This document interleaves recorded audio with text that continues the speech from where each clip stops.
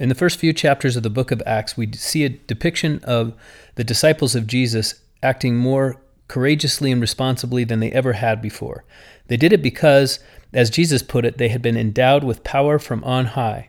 I'm Mark Holt, and this is Gospel Doctrine.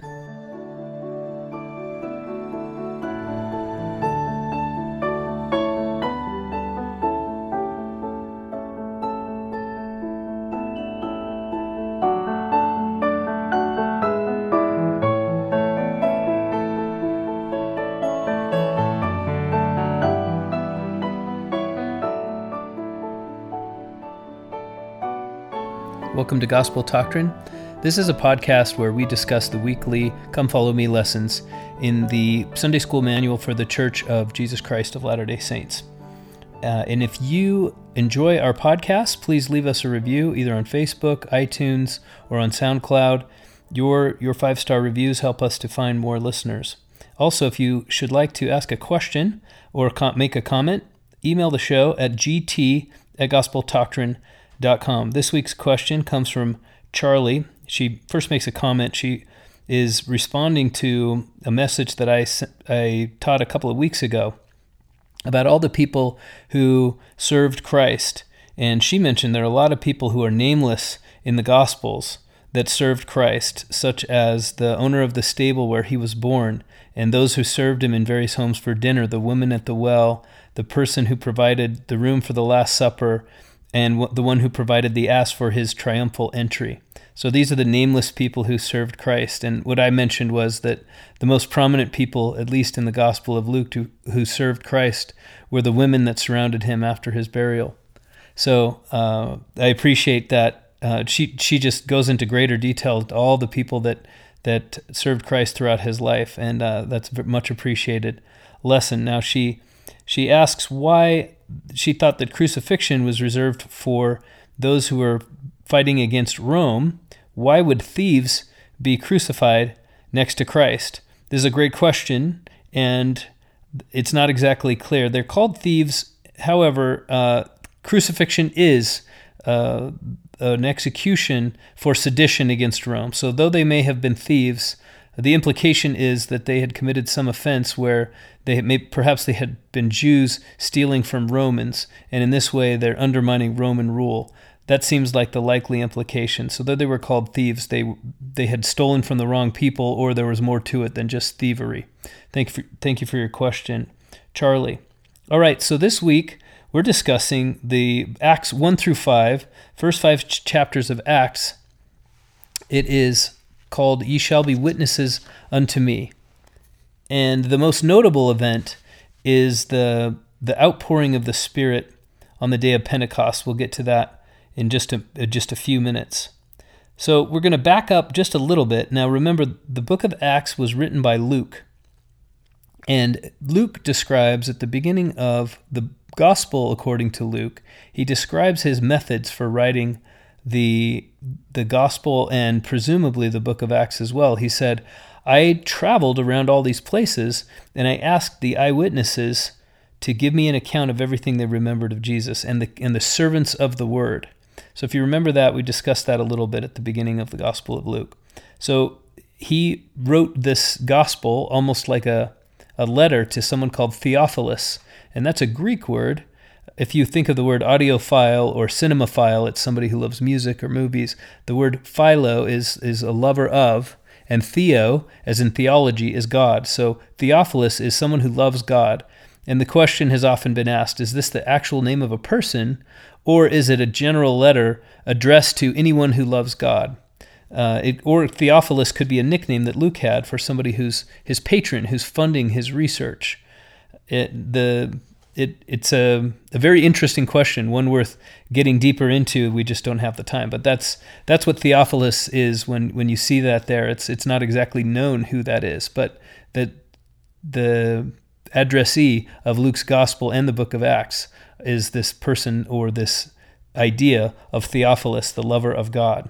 So at the end of the Gospel of Luke, in Luke 24, now we just had a special episode on Luke 24, and But we didn't talk about this particular verse. No, the first thing I want to do is I want to bring up a little discrepancy that creeps in, and it could lead to a question. I didn't actually receive this question from a listener, but I might as well have, because it's a common one. And that is in the book of Matthew, in the 28th chapter of Matthew, and in some accounts of the Last Supper, Jesus says, "After I die, go look for me in Galilee." And then in the 28th chapter of Matthew, the disciples are reminded 3 times, "Go into Galilee, where as he told you before, and he will meet you there." And then here in the 24th chapter of Luke, Jesus tells the disciples to tarry in Jerusalem. So the question is, this is almost a question about timeline, because Luke makes it clear in chapter 1 of Acts that Jesus spent 40 days with his disciples, and then he ascended into heaven. We'll talk about the ascension in just a minute. It's the first event of the book of Acts. But in Luke 24:49, Jesus says these words. He's still in the room with the disciples where he's appeared to them in this closed room and let them look at the marks on his hands and feet, and then eaten with them. And he says, "Behold, I send the promise of my Father upon you, but tarry ye in the city of Jerusalem until you be endued," which means endowed, "with power from on high." So he's promising, as he has many times, "I will send you a comforter." He is repeating his promise of the Holy Ghost. He doesn't say exactly when. And Luke gives a little foreshadowing, or perhaps a second account of the ascension. "He led them out as far as to Bethany, and he lifted up his hands and blessed them. And while he blessed them, he was parted from them and carried up into heaven." So this is almost like a restating of what comes in just a few minutes in the first chapter of Acts. He's talking about the ascension. And the Mount of Olives, in the book of Acts, he describes it as happening on Olivet, or the mount which is called Olivet, the Mount of Olives. Bethany is just a little bit farther. So somewhere in that area is where Jesus ascended into heaven. It seems to me to be another account of the ascension. And then Luke repeats that in case you didn't read the gospel, or in case it's been a while since you read his gospel, he repeats it in the book of Acts. That's my personal take. But the question still remains. Jesus seems to be telling the disciples not to go to Galilee, and then in Matthew he's telling them to go to Galilee. How do we reconcile this? The answer is, first of all, when he says, "And he led them out as far as to Bethany," we're still in Luke 24, now verse 50. "And he led them out." This word "and" in Greek is actually a word meaning later, an indeterminate amount of time later.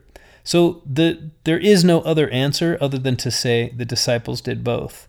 It's about a 3 days journey from Jerusalem to Galilee. So we have accounts of the disciples being together the day after the Easter Sunday, and then the week after, when Thomas was then with them and Jesus appeared to them. And then we have John's account of Jesus in Galilee, alongside the Sea of Galilee, where they were fishing. And we also have other accounts of the disciples on the Mount of Transfiguration, and Jesus appeared to them there. So what obviously has happened is the disciples were a short time in Jerusalem, and then they remembered that they'd been commanded to go into Galilee. Perhaps Jesus appeared to them again and said, go to Galilee, I'll meet you there. Or perhaps he stopped appearing, and then they had to pray about it, and they were like, oh, you know what? He did say he would come see us in Galilee. In any case, it's the only way to reconcile these is to assume that they spent a certain amount of time in Jerusalem, journeyed to the Galilee area, had their visions and visitations of Jesus there, and close to that is the Mount of Transfiguration, and then returned to Jerusalem within 40 days. Not impossible, not even particularly difficult. In fact, Jesus himself had done this on more than one occasion, because the feast of Pentecost and the feast of Passover are 50 days apart. And so this was a common thing for a Jew to do, somebody who was super observant and would keep both of those feasts. Although I don't imagine every Jew kept every feast, but more probably kept the Passover than kept Pentecost. We'll discuss what the Feast of Pentecost means, but it was 50 days after Passover. And then, so this would have been a common occurrence, to walk home and then walk back to Jerusalem. And this is obviously what has happened. And so there are people who use this seeming contradiction as proof that the Bible isn't true. Obviously, look at these different disciples. They can't even get their story straight, these evangelists writing the different Gospels. One of them says that Jesus wanted the disciples to stay in Jerusalem. The other said, go to Galilee. That's the explanation, and it's not even particularly difficult. It's not that hard to see how the disciples could do both. They could easily have made that trip, and it wouldn't have even been out of the ordinary for them. So let's now return to Jesus' words, until you be endowed with power from on high. Remember now, this is the same phrase that Joseph Smith used to describe the need that the early saints had to go through the temple before they would be confirmed to cross the plains, confirmed in the coming trials that awaited them. And in this case, it was an ordinance of endowment in the temple that they needed. They would be given the courage and the fortitude to make it through what was coming. And Joseph Smith saw the necessity for that ordinance in their lives. And he is making explicit reference to these words of Jesus when Jesus says, wait here until you are endowed with power from on high. So tarry ye in the city of Jerusalem. It occurs in Luke 24:49. And now we'll go to Acts chapter 1. We're back in Acts chapter 1.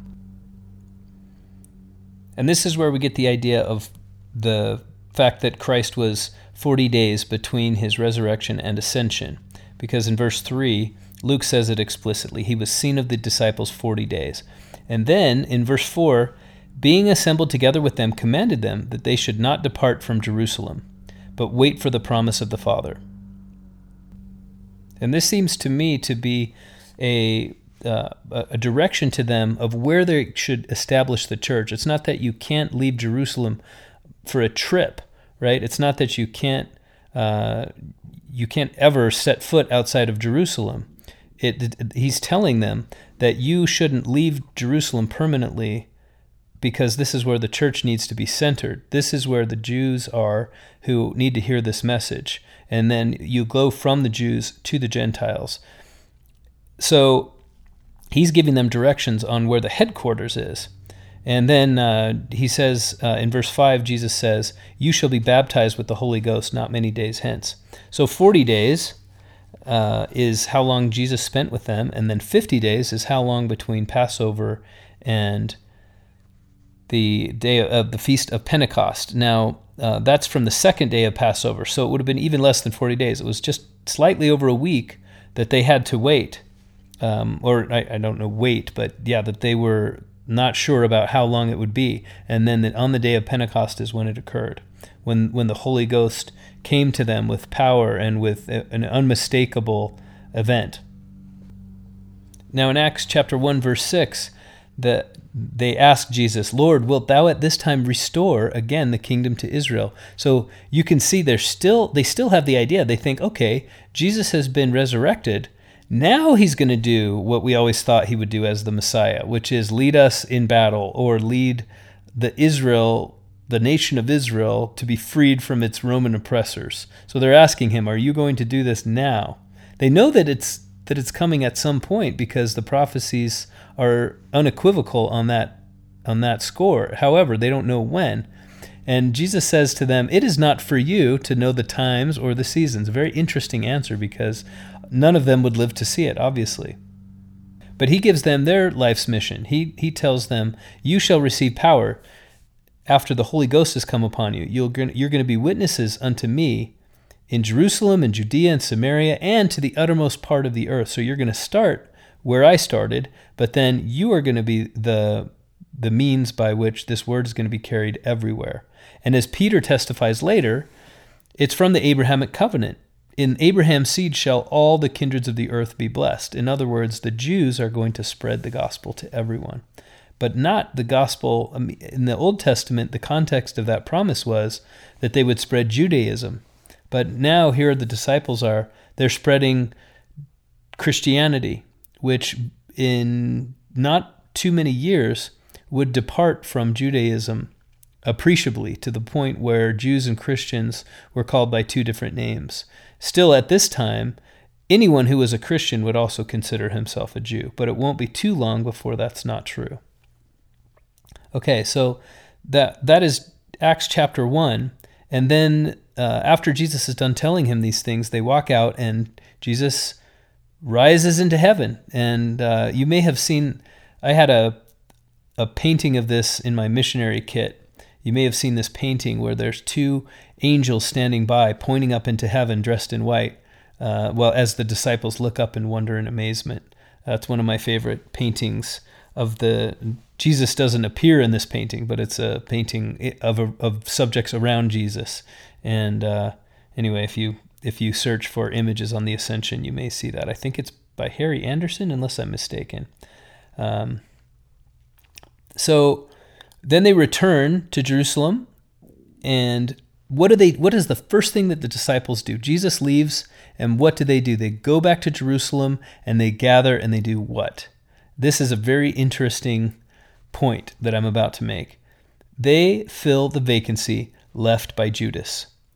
And this is significant because it is proof that there were meant to be 12 disciples. There were meant to be 12 apostles. And it wasn't just that Jesus happened to call 12, and then when they were gone, there would be a pope, right? Jesus didn't call a pope. He didn't call a pontiff. He didn't call a prelate. He didn't call any of the other titles that are taken by leaders of various religions. He called apostles. And the 11 apostles, after Jesus ascends into heaven, they realize they should be 12 in number. And they immediately set about setting that right. Now, they choose from the people who had been with Jesus the whole time because they still have those available. Later on, Paul becomes an apostle, and we know that Paul was not with Jesus during his lifetime. And so, therefore, that wasn't a hard requirement. It just so happened that they had enough disciples available who had been with Jesus the whole time. And they eventually narrow it down to 2, and then they cast lots, which is kind of like picking the short straw. It's a way of introducing randomness into this equation. It's almost like flipping a coin. And it was generally considered in Jewish culture, in Hebrew culture, that casting lots allowed God to put his hand on earthly events.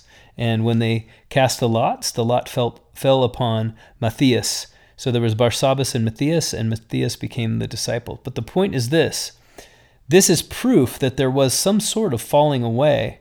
There was an apostasy because the disciples intended for there to be 12 apostles. They always knew there had to be 12. That was their first order of business after Jesus left, and they kept it up for as long as they could. So when they could no longer keep 12 apostles alive and functioning and in a working quorum, then that's when the church began to fall apart. And that's when so many other churches, and that's when confusion began to spring up. So this is an important proof of the apostasy found right here in Acts chapter 1. Now, Acts chapter 2 is the account of this glorious manifestation of the Holy Ghost on the day of Pentecost. So first of all, the Pentecost is a Greek way. It means 50th. It's a Greek way of describing, it was Hellenistic Jews, it was their name for the Feast of Weeks, also called Shavuot. So that's weeks, the festival or the Feast of Weeks. The biblical background of the Feast of Pentecost or the Feast of Weeks is that it is when the harvest comes in for wheat. Now, all in between the time of Passover and Pentecost, that's 50 days or a week of weeks. It's called weeks because it is 7 weeks and a day, right? So 50 days or 49 days plus 1. And it was actually a fairly established custom that Jews would consider the 50th of anything to be very holy. So every 7th year was a Sabbath year, and every 50th year was a Jubilee year. And the same thing with the day after the Pentecost. The 7 weeks, every 7th day was a Sabbath day, but the 50th day was it was like a double Sabbath. And all during those weeks they were harvesting barley, but then the harvest of wheat came in around the time of Pentecost. So it was a way to give thanks to God for the biblical commandment is it's a way to give thanks to God for the harvest. However, it also aligns very closely with some events from the Exodus. So obviously Passover commemorates the time when the Jews were spared from one of the plagues of Egypt where the firstborn were killed. And then 7 weeks later, roughly about the time of the first Pentecost, the first Shavuot, is when they were at Sinai receiving the covenant that would meld them together as a people. And this is significant in this context because here is, if we remember what happened on Passover, Passover was Jesus instituting the sacrament. Passover was Jesus performing the atonement. So in other words, amazing miracles occurring, the same way that it occurred, sparing Israel from the worst of what would come upon those around them if they would be obedient, right? Very, very in line with the analogy between the Passover and the atonement. And then what happened 50 days later is that there would be a different kind of miracle, a manifestation of the power of God, which would meld the Israelites together forever as a people with a covenant. And the same thing is happening here. So 7 weeks before, Jesus had done the spiritual work. He had saved them. And 7 weeks after, here they are being melded together as a people and as a church that will move forward and spread and be a light unto the nations, not only the Jews, but also the Gentiles. So that once again, Jesus has been held up by more than one of the writers of the Gospels as the fulfillment of what's a better way to say it?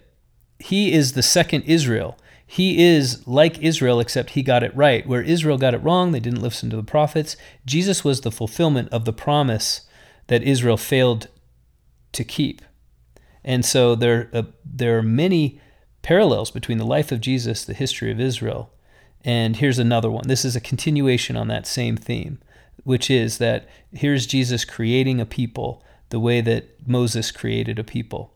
Peter later on will actually make reference to the verse in Deuteronomy 18:15, when Moses says, "Another prophet shall arise like unto me. Him you should listen to," in everything that he says, right?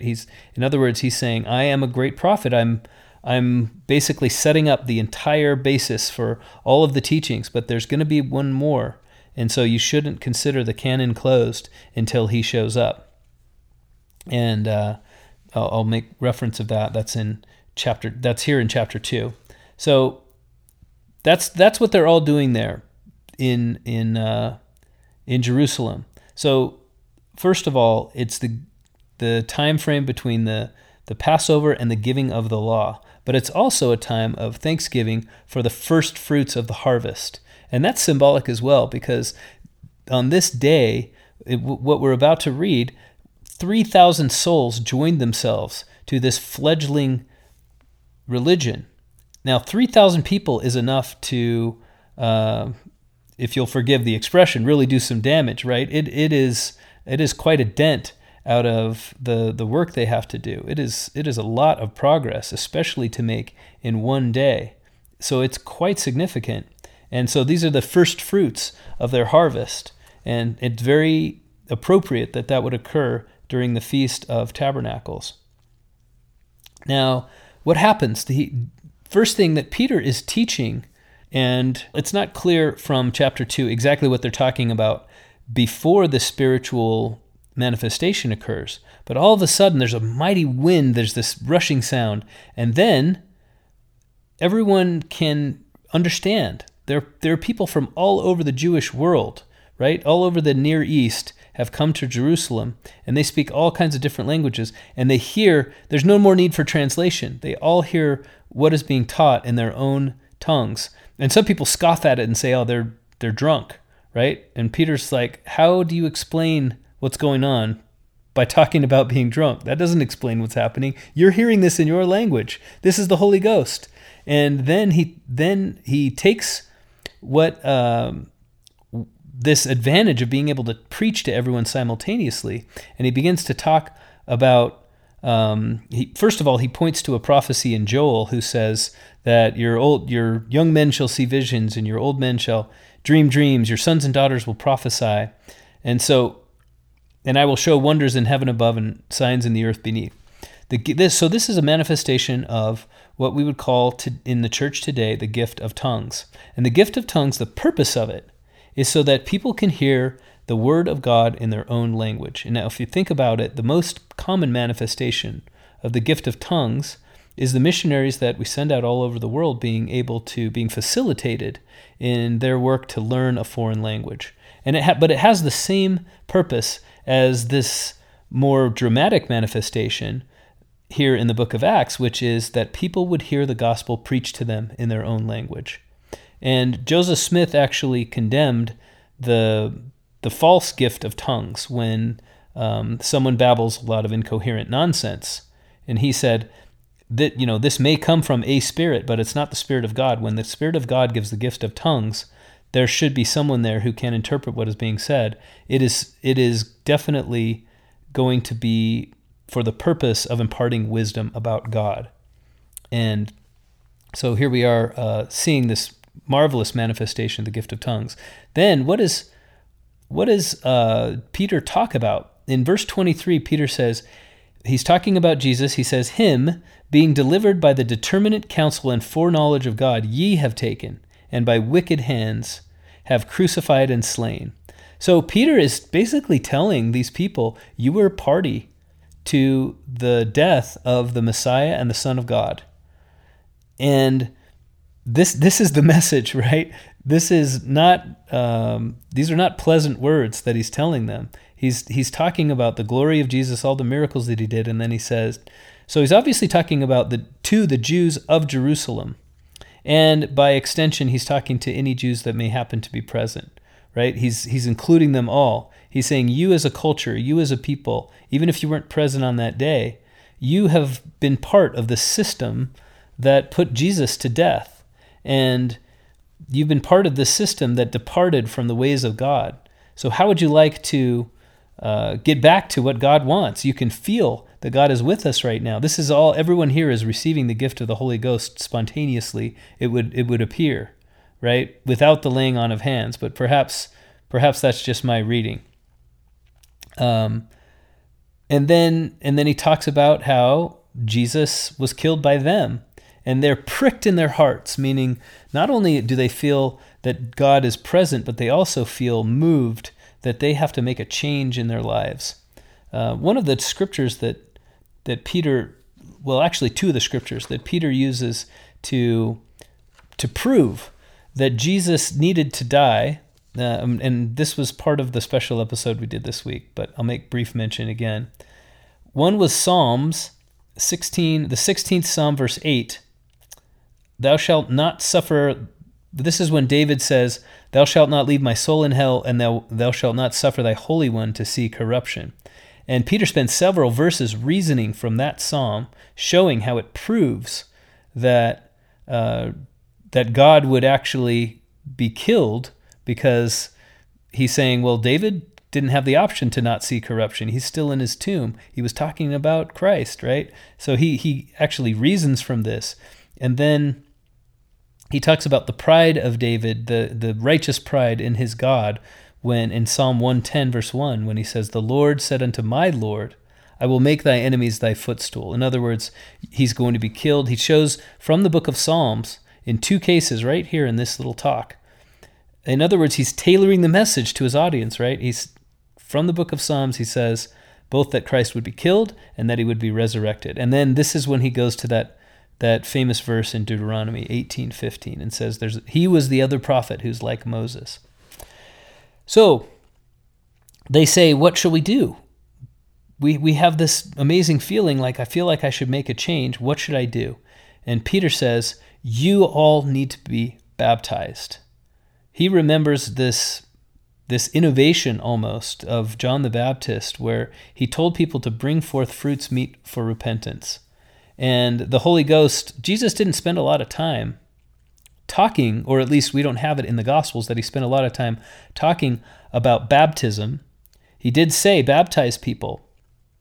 But now, Peter is making it obvious that this was the gospel of Jesus all along, that it's really important. And so he says the first thing you need to do is to be baptized. And 3,000 people were joined to their group. Now, it says at the end of this chapter, it's very amazing because these are people from all walks of life, and all of a sudden here they are sharing everything. They have all things in common. And that's quite amazing, right? I mean, to get 3,000 people in one day, this number, the number of converts, is now almost certainly greater than the number of existing members of the church. So most of the people, in fact, the followers of Jesus from before his death might be greatly outnumbered by people who join on this one day. And yet they're all willing, after one day, after one amazing experience, to share everything they have. It says that they sold their homes, they deposited everything with the apostles. As we'll learn later, this isn't a commandment that Peter made.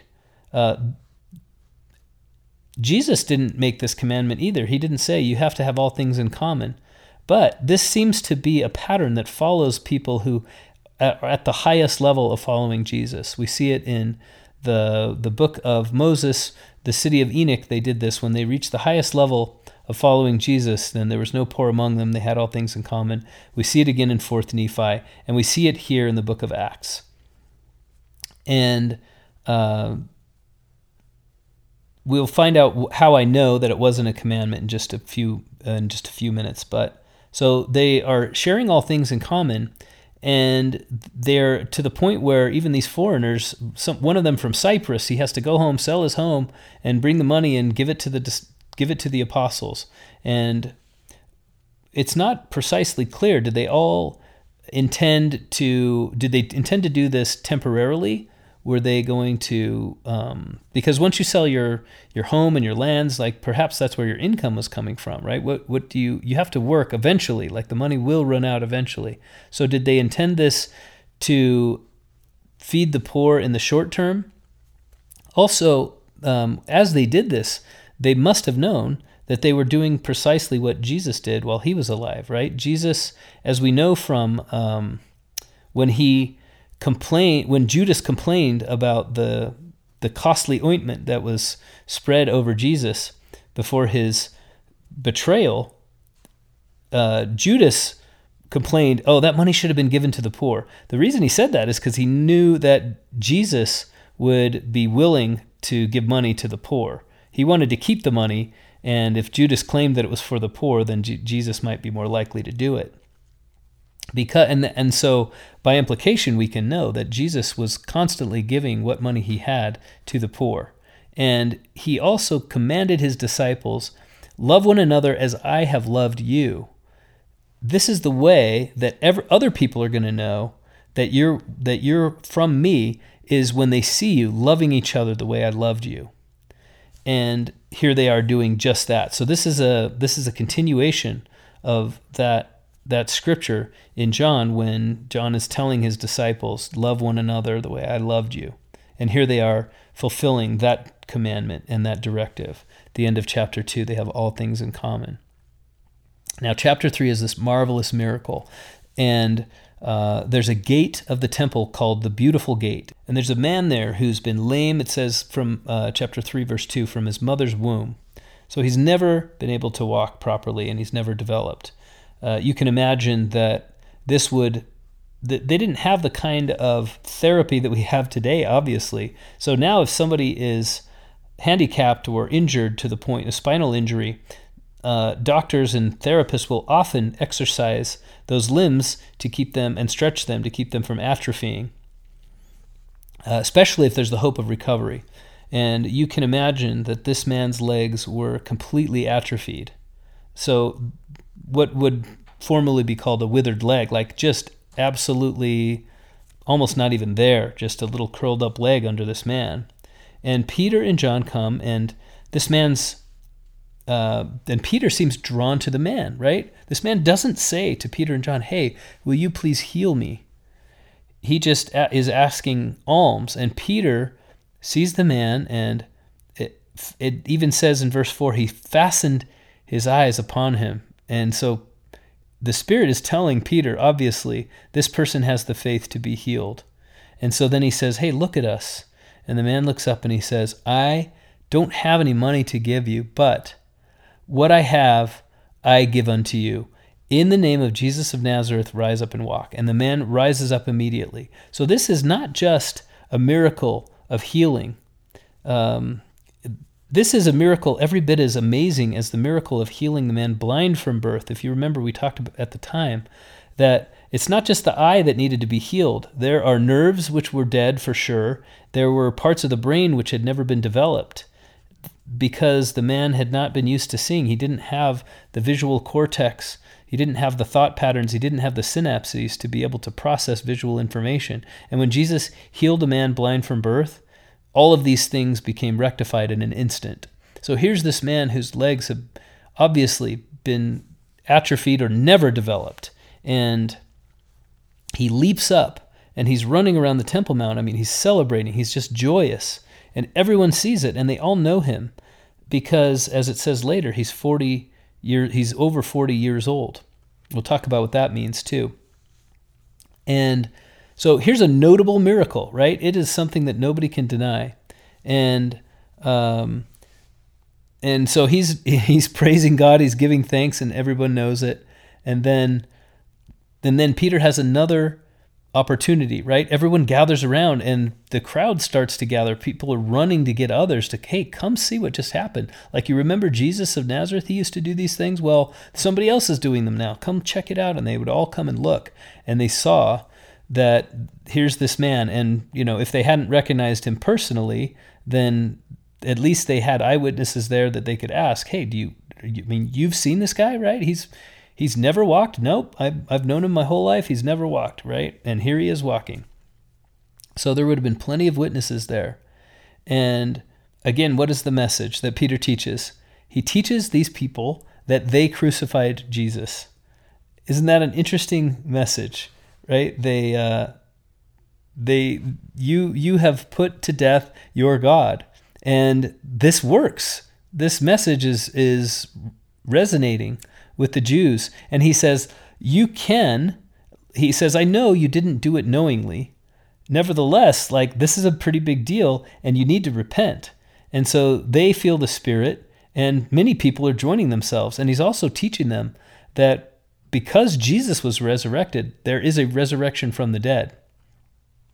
Now, the Sadducees don't like this, not only because they were the ones behind killing Jesus, but because they don't believe in resurrection of the dead at all. And so for somebody to be preaching that doctrine so brazenly, especially in the temple, co-opting the space of the temple, right? The Sadducees kind of feel like this space belongs to them.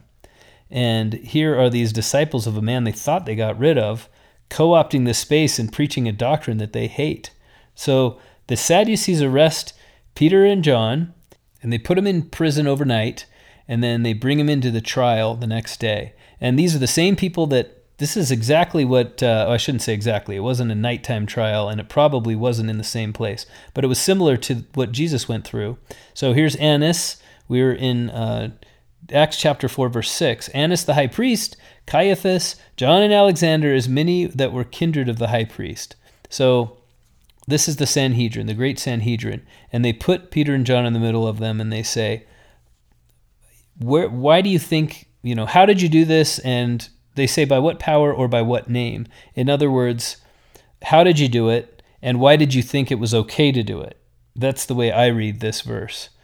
And Peter then proceeds to preach the same message. Jesus is alive that you killed.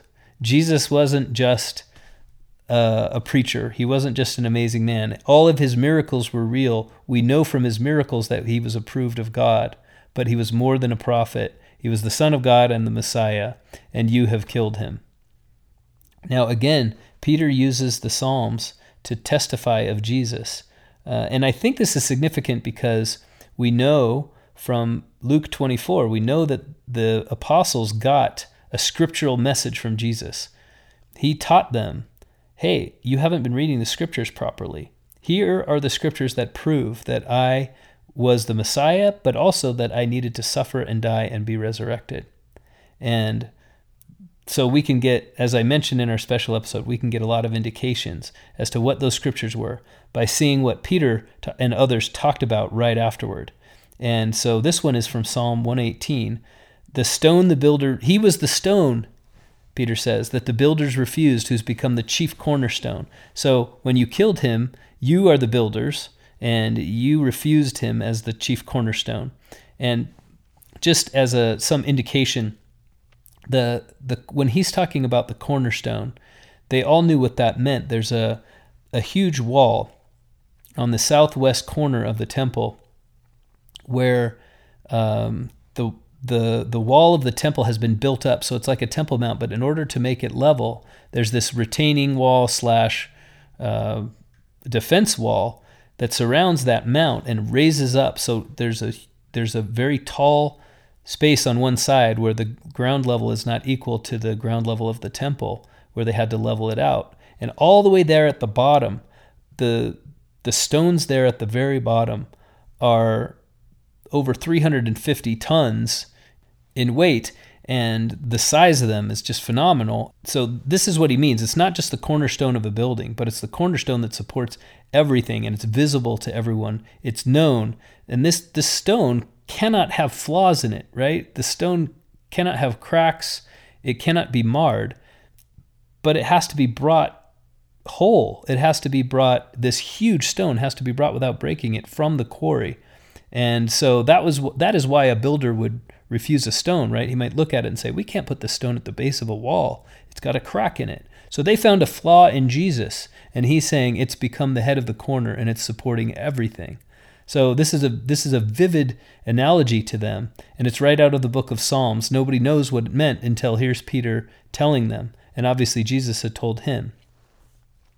And Peter has another powerful opportunity to bear testimony of Jesus in front of the Sanhedrin. And they say, look, we don't like this. We don't like the fact that you're talking in the name of somebody that is officially under condemnation, and we don't like you talking about the resurrection, so we want you to stop. And they say, well, look, we think it's the will of God that we're saying this, and so therefore, who are we going to listen? Who do you think we're going to listen to? Like, they don't even make a pretense that they're actually going to stop. They tell him right out, we're going to keep talking in the name of Jesus. And, or as it says in verse 19 and 20, Peter and John answered, said unto them, whether it be right in the sight of God to hearken unto you more than unto God, judge ye. For we cannot but speak the things which we have seen and heard. And just like Jesus, these men immediately go back to the temple. So they don't just go keep preaching about Jesus and then do it in secret and try to find, converts on the sly.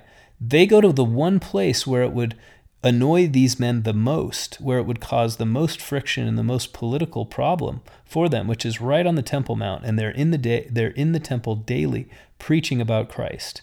Now, there's a verse in this chapter that gives us a very valuable insight into the mindset of the Jewish leaders, and it's verse 16. They commanded the disciples or Peter and John, they put them apart, and they were conferring among themselves. And we must have a record of this from one of the followers of Jesus who was in the Sanhedrin, perhaps Nicodemus. But anyway, they say among themselves, what shall we do to these men? For that indeed a notable miracle hath been done by them is manifest to all them that dwell in Jerusalem, and we cannot deny it. So they know that a miracle has been done, and they also admit that they can't deny it. And nobody says, you know what, maybe we should listen to them. How are they doing these miracles? Why can't we do miracles?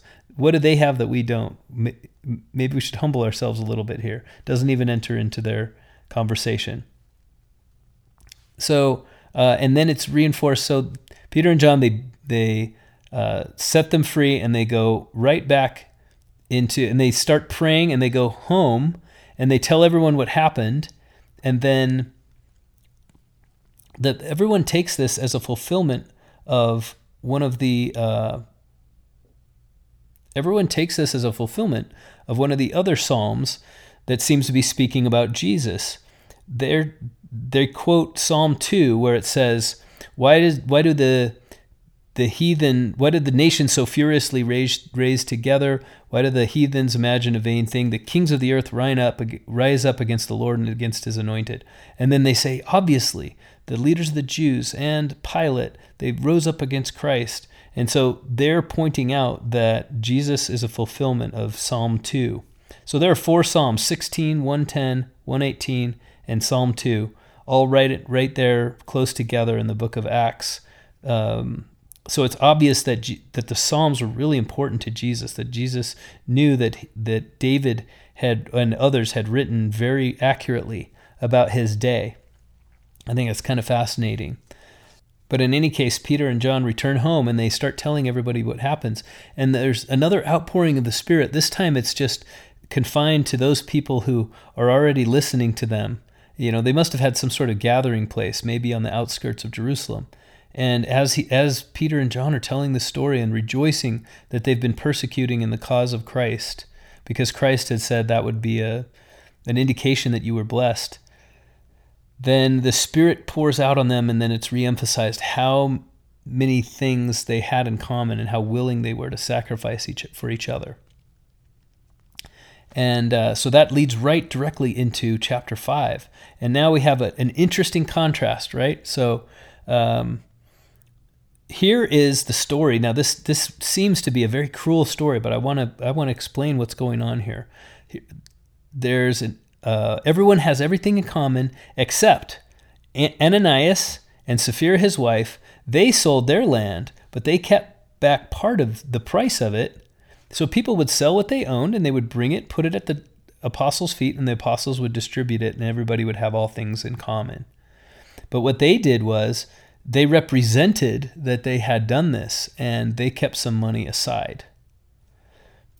And Peter must have had some sort of discernment, similar to what Alma the Younger had when he was speaking to Zeezrom. He could see what was in Zeezrom's mind to get him to renounce his faith, but then not give him the money. Peter seems to have discerned that Ananias had been lying, and he puts it in an interesting way. He doesn't say, "Why are you lying to me?" In verse 3 of chapter 5 of Acts, Peter says, "Ananias, why hath Satan filled thine heart to lie to the Holy Ghost and to keep back part of the price of land?" Now here's how we know that this was a voluntary thing. Peter says, "While it remained, was it not thine own? After it was sold, was it not in thine own power?"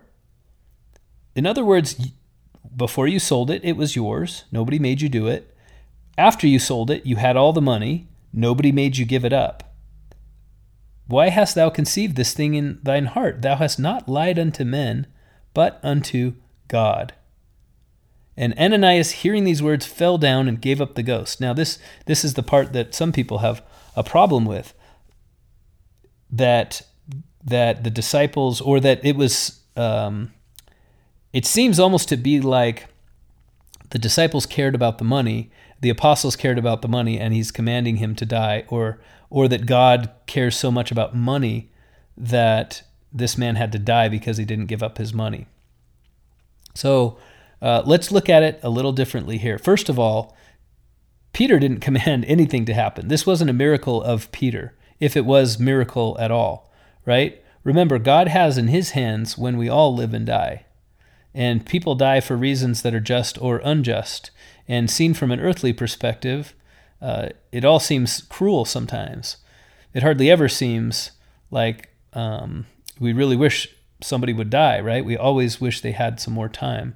And the point is, Ananias had just received quite a shock. And Peter did this publicly. And I think it's because Ananias had been trying to get the glory of giving up his possessions to God publicly. Otherwise, I think Peter probably would have handled this privately, but because Ananias had publicly lied, Peter publicly exposed it. And the shock, perhaps the shame, the humiliation, was so great that Ananias was overcome. I don't think this would be a very notable event had the story ended there. But Ananias and his wife Sapphira had colluded to do this together. So when she came back sometime later, Peter asked her, he wanted to know, were you aware of this? So he asked her, did you sell your house for the price? Like, was this the price? And she says, oh yeah, that was the price. And he says, well, I know it wasn't the price. And your husband died when I confronted him about it. And I think, and he makes some indication that he thinks she will too. And she does, right? She falls down dead as well. So the fact that they both fall down dead is why we even have heard this story. Otherwise, it's just somebody being confronted and falling down dead. If you remember, this happened to Eli as well, the prophet or the high priest who taught Samuel. He hears that his sons have both been killed on the same day, and he falls over dead. Right? So this has happened before in the scriptures. So they both fall over dead on the same day when they hear the same fact, when they're confronted with the same wickedness. Now, this isn't about two people being killed because they wouldn't give their money to God, right? Or give their money to the apostles. What is it about? Okay, this is my interpretation. But just 2 chapters ago, chapter 3, we have this lame man sitting outside the temple, and Luke takes special care to note that the gate he's sitting outside of is the gate that's called Beautiful. The word for beautiful in Hebrew, in case you've been reading ahead, is Sephira. Now, when you know that, then you start to look at this and you think, okay, Luke is drawing a contrast here. On the one hand, there's somebody who wasn't looking to receive anything, and yet God gave him everything. He was able to restore that which he never had. This man is sitting outside the gate called Beautiful. Peter heals his legs, and he leaps and runs throughout the temple, glorifying and praising God. And here's this woman who's called Beautiful, and she is willing to withhold her substance from God and then lie to God about it. So Luke is drawing this powerful contrast. Now, incidentally, Ananias means Jehovah is gracious or generous. And so the names here, I think, are significant. I think the reason that Luke includes this story in his book of Acts and in his account of the disciples is to contrast this event with the man healed outside of the temple and show that God is in fact gracious. It's men that aren't gracious, right? It's God that's beautiful. It's men that are not beautiful. When they choose the things of this world and hiding their sins and lying over the things of God. So a powerful contrast here. That's why this story is here. It's not because Peter cared so much about the money that these two people had to die. He cared about the way that this couple was representing themselves, that they were trying to be part of something greater than themselves, and yet withholding they had basically the same sin that Cain had, which was that they were begrudging in their gift towards God. Right? That was Cain's original sin, if you remember. And so it was very serious. And so then the chapter continues. That's the beginning of chapter 5. But then chapter 5 continues with the word spreading about this amazing healing miracle to the point where people are coming from all around Jerusalem, and they are thronging Peter and John the way that they used to throng Jesus in Galilee, except now it's happening in Jerusalem. Like the word has finally gotten out. There's healing to be had here, to the point where before people would try to touch just the hem of Jesus' garment, now they're laying their sick along the side of the street in the hopes that Peter walking by, his shadow would overfall them, would overshadow them, and then they would, because the shadow of Peter had touched them, then they would be healed. Now, the scripture doesn't explicitly say that healed them, but that the people hoped that it would. And it does say that as many as came were healed. So this may have been a case of Peter just walking by somebody and his shadow falling on them, healing them. In any case, it seems clear that the disciples were as prolific in their healing as Jesus was. So there's another contrast here, and that is the kind of people the disciples were before Jesus died and the kind of people they are now. Peter, we did not get the impression from Peter that he was an extremely strong leader. He was impetuous. He was the one who was courageous enough, I say, from my own perspective, to jump out of the boat and join Jesus walking on the water. He loved Jesus so much that he couldn't be separated from him. That's the way I read that scripture. Couldn't be separated from him any longer. He thought, if that's you, then tell me to come out there with you and I'll join you. So, and Peter said to Jesus, how many times do I have to forgive people? So Peter humbled himself before Jesus and he loved Jesus. And yet, where were the disciples when Jesus was arrested? They scattered to the four winds. Peter denied Christ, right? We did not get the impression, as we're reading about the life of Jesus, while Jesus is around, in fact, that it may even be true that they leaned on Jesus a little too much, because as soon as he's gone, they all just don't know what to do. And yet, here they are. The day of Pentecost comes, and then Peter is bold enough, right, to start telling Jews everywhere he goes, you are the ones who killed your own God. And then he does it in such a way that obviously the words are put in his mouth by God, and they listen and they're converted. Or he says it in front of the Sanhedrin and they hear it and they're offended. But Peter doesn't care either way. He's willing to say the words of God no matter how difficult it might be. So there has been a total transformation in the mindset and in the attitude and in the courage and in the power of the apostles. And it happens, it's basically this journey that Israel went through from Egypt to Sinai, right? This symbolic journey from Passover to Shavuot, from Passover to Pentecost. The journey that Israel went through was from being saved from a sudden death, you might think of a spiritual death being the symbol here. But they've been saved from death, they've been rescued, helpless, and then they're miraculously brought out and then molded together as a people, and a nation is created, and they're given an identity and a purpose, and they're given tremendous promises. And that's the same journey that the disciples of Christ have walked from the time that Jesus partook of the bread and wine with them, and the day of Pentecost when they were able to preach to every man in his own tongue. From that time forward, Peter was a changed man. Everyone all the apostles, by extension, we can assume, were changed men. They were all able to administer the economic affairs of thousands of people, and they were able to confront the Jews with their sins and their hypocrisy in the way that they had rejected their own Messiah. So that's the journey here. That is the message of these first 5 chapters of Acts, is that from Passover to Pentecost, Christ has created a people. From Egypt to Sinai, Moses created a people, and similarly, Christ created a people. These are the people that are going to be responsible for carrying his message throughout the world. Now, to finish up, we're going to go back to chapter 4 and read the end of that. There's a very fascinating passage.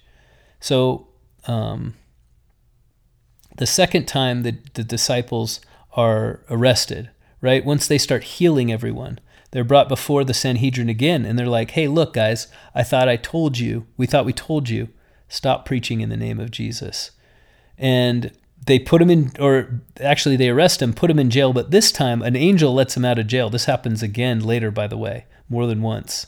But they put him in jail, and overnight they're just released by the angel. Nobody knows how. The jail is still locked up. And what do? They go straight to the temple. The very thing that they've been arrested for doing, they go straight back to the temple and start preaching. So the Sanhedrin gathers for the trial, goes to get the men in the prison, can't find them. And they're like, well, the jail's still locked. How did they get out? And then somebody runs in breathless and says, well, they're back in the temple doing it again. So they bring him in, and they bring him in very carefully, right? Without any violence, because everyone loves them so much. And they're telling him, look, we don't like your message. We don't like that you're teaching about the resurrection, and we don't like that you're talking about Jesus. And Peter and John have the same response. We don't care what you like. We're going to keep talking about Jesus because it's God's will. And then an interesting thing happens. It's so fascinating, and we'll end our lesson here. A man named Gamaliel, we'll hear more about him. He doesn't figure directly in the story, but indirectly later. A man named Gamaliel stands up and says, look, they put the disciples apart so they can talk privately. And he says, look, refrain from these men. Let's not mistreat them. In other words, let's not do to them what we did to Jesus. We don't have to kill them. We don't have to imprison them. Do you remember? There was a guy not too long ago, and he claimed to be a prophet. And when he died, he had 500 followers or so, and they just disintegrated, right? And then there was another guy named Judas, and he had a movement. And when he died, his movement fell apart. So Jesus is dead. If this is not of God, this movement will fall apart. You don't have to do anything for it to fall apart. And here's the notable part. He says, if it is of God, you shouldn't resist them. So because then you would be resisting God, and you wouldn't be able to prevail, and you'd be on the wrong side of this. And they accept what he says, and they actually beat Peter and John, but then they let them go. And they tell him again, don't preach in the name of Jesus. And Peter and John are like, okay, if you don't want us to do that, you shouldn't let us go, because that's exactly what we're going to go do. But it's the idea that I want to get across at the end of our lesson is this if.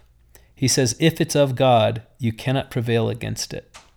And they don't quarrel with that if. They don't say, well, we know it's not of God, right? They agree.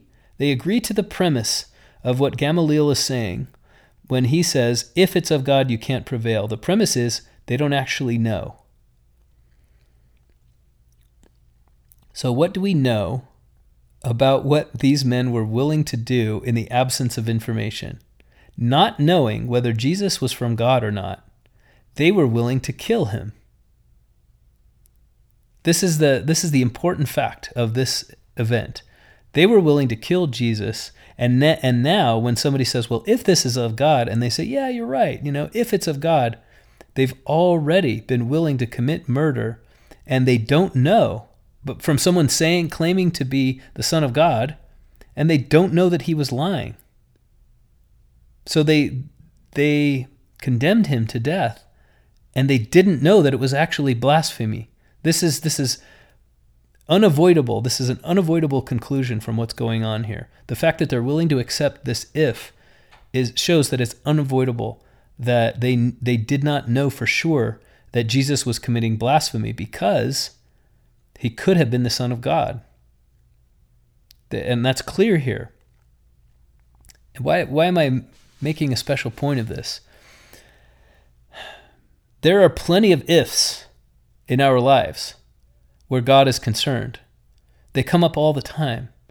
There's no end of questions we could ask ourselves about what is God's will for me today? What is God's will in this situation? Why am I going through that hard thing? Why was that person able to get away with what they did to me, and I'm not able to have anything go right in my life, in return, or etc., right? In other words, we live in a fallen world and things are not fair, and it doesn't feel sometimes like God is paying attention. Or God hasn't answered my prayer about the Book of Mormon, or why did any number of things happen that it seems like God should have wanted it to happen some other way. And when that happens, there's an if. And I just want to point out, this is the final contrast, right? There's the contrast between the disciples of Jesus and the Sanhedrin.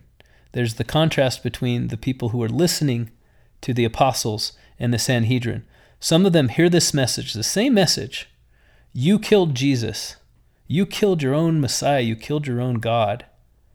And now he's alive again. If you'll repent, he will forgive you. They have an if. Every one of them has an if. They don't have the same experience that the apostles had with the risen Lord. They have an if. If this is of God, then we should follow it. If this is of God, we can't resist it. But it's how they deal with that if that makes the difference. Do you see that even the Sanhedrin may have been willing to accept that Jesus was who he said he was? As James said, when he was talking about faith without works being dead, he said, "You say that you know there is one God, you do well. The devils also believe and tremble." In other words, it's what we do with that if. The devils might believe. The devils, according to James, might be willing to accept that God exists, but they don't let it change them. And the Sanhedrin, they might be willing to accept that there's a possibility that Jesus was who he said he was, but they don't let it change them. So this is the lesson from Acts 1 through 5. This is the point that Luke is getting across by all of these contrasts, which is there's this if this be of God, then let it change you. Let it enter into your heart. Let what's going on. Let the spirit that you feel when you are worshiping together, when you hear the word of the Lord preached from one of his representatives, let it change you. For heaven's sake, don't resist it. Literally, for heaven's sake, don't resist the word of God when it comes to you, but take that if and turn it into something that would cause you to receive greater revelation and have all things in common and love one another and to hear the gospel preached in your language.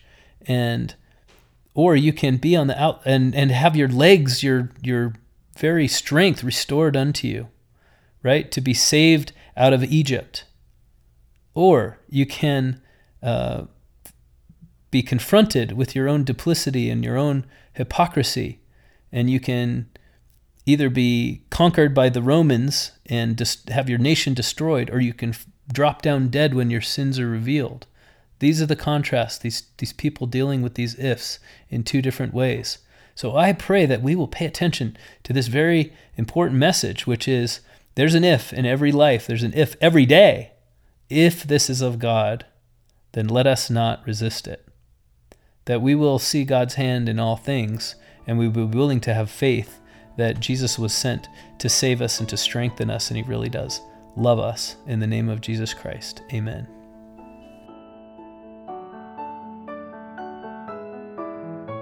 This has been Gospel Doctrine, a nonprofit podcast hosted and produced by Mark Holt with bumper music by Kendra Lowe. Gospel Doctrine is not affiliated with nor endorsed by the Church of Jesus Christ of Latter-day Saints.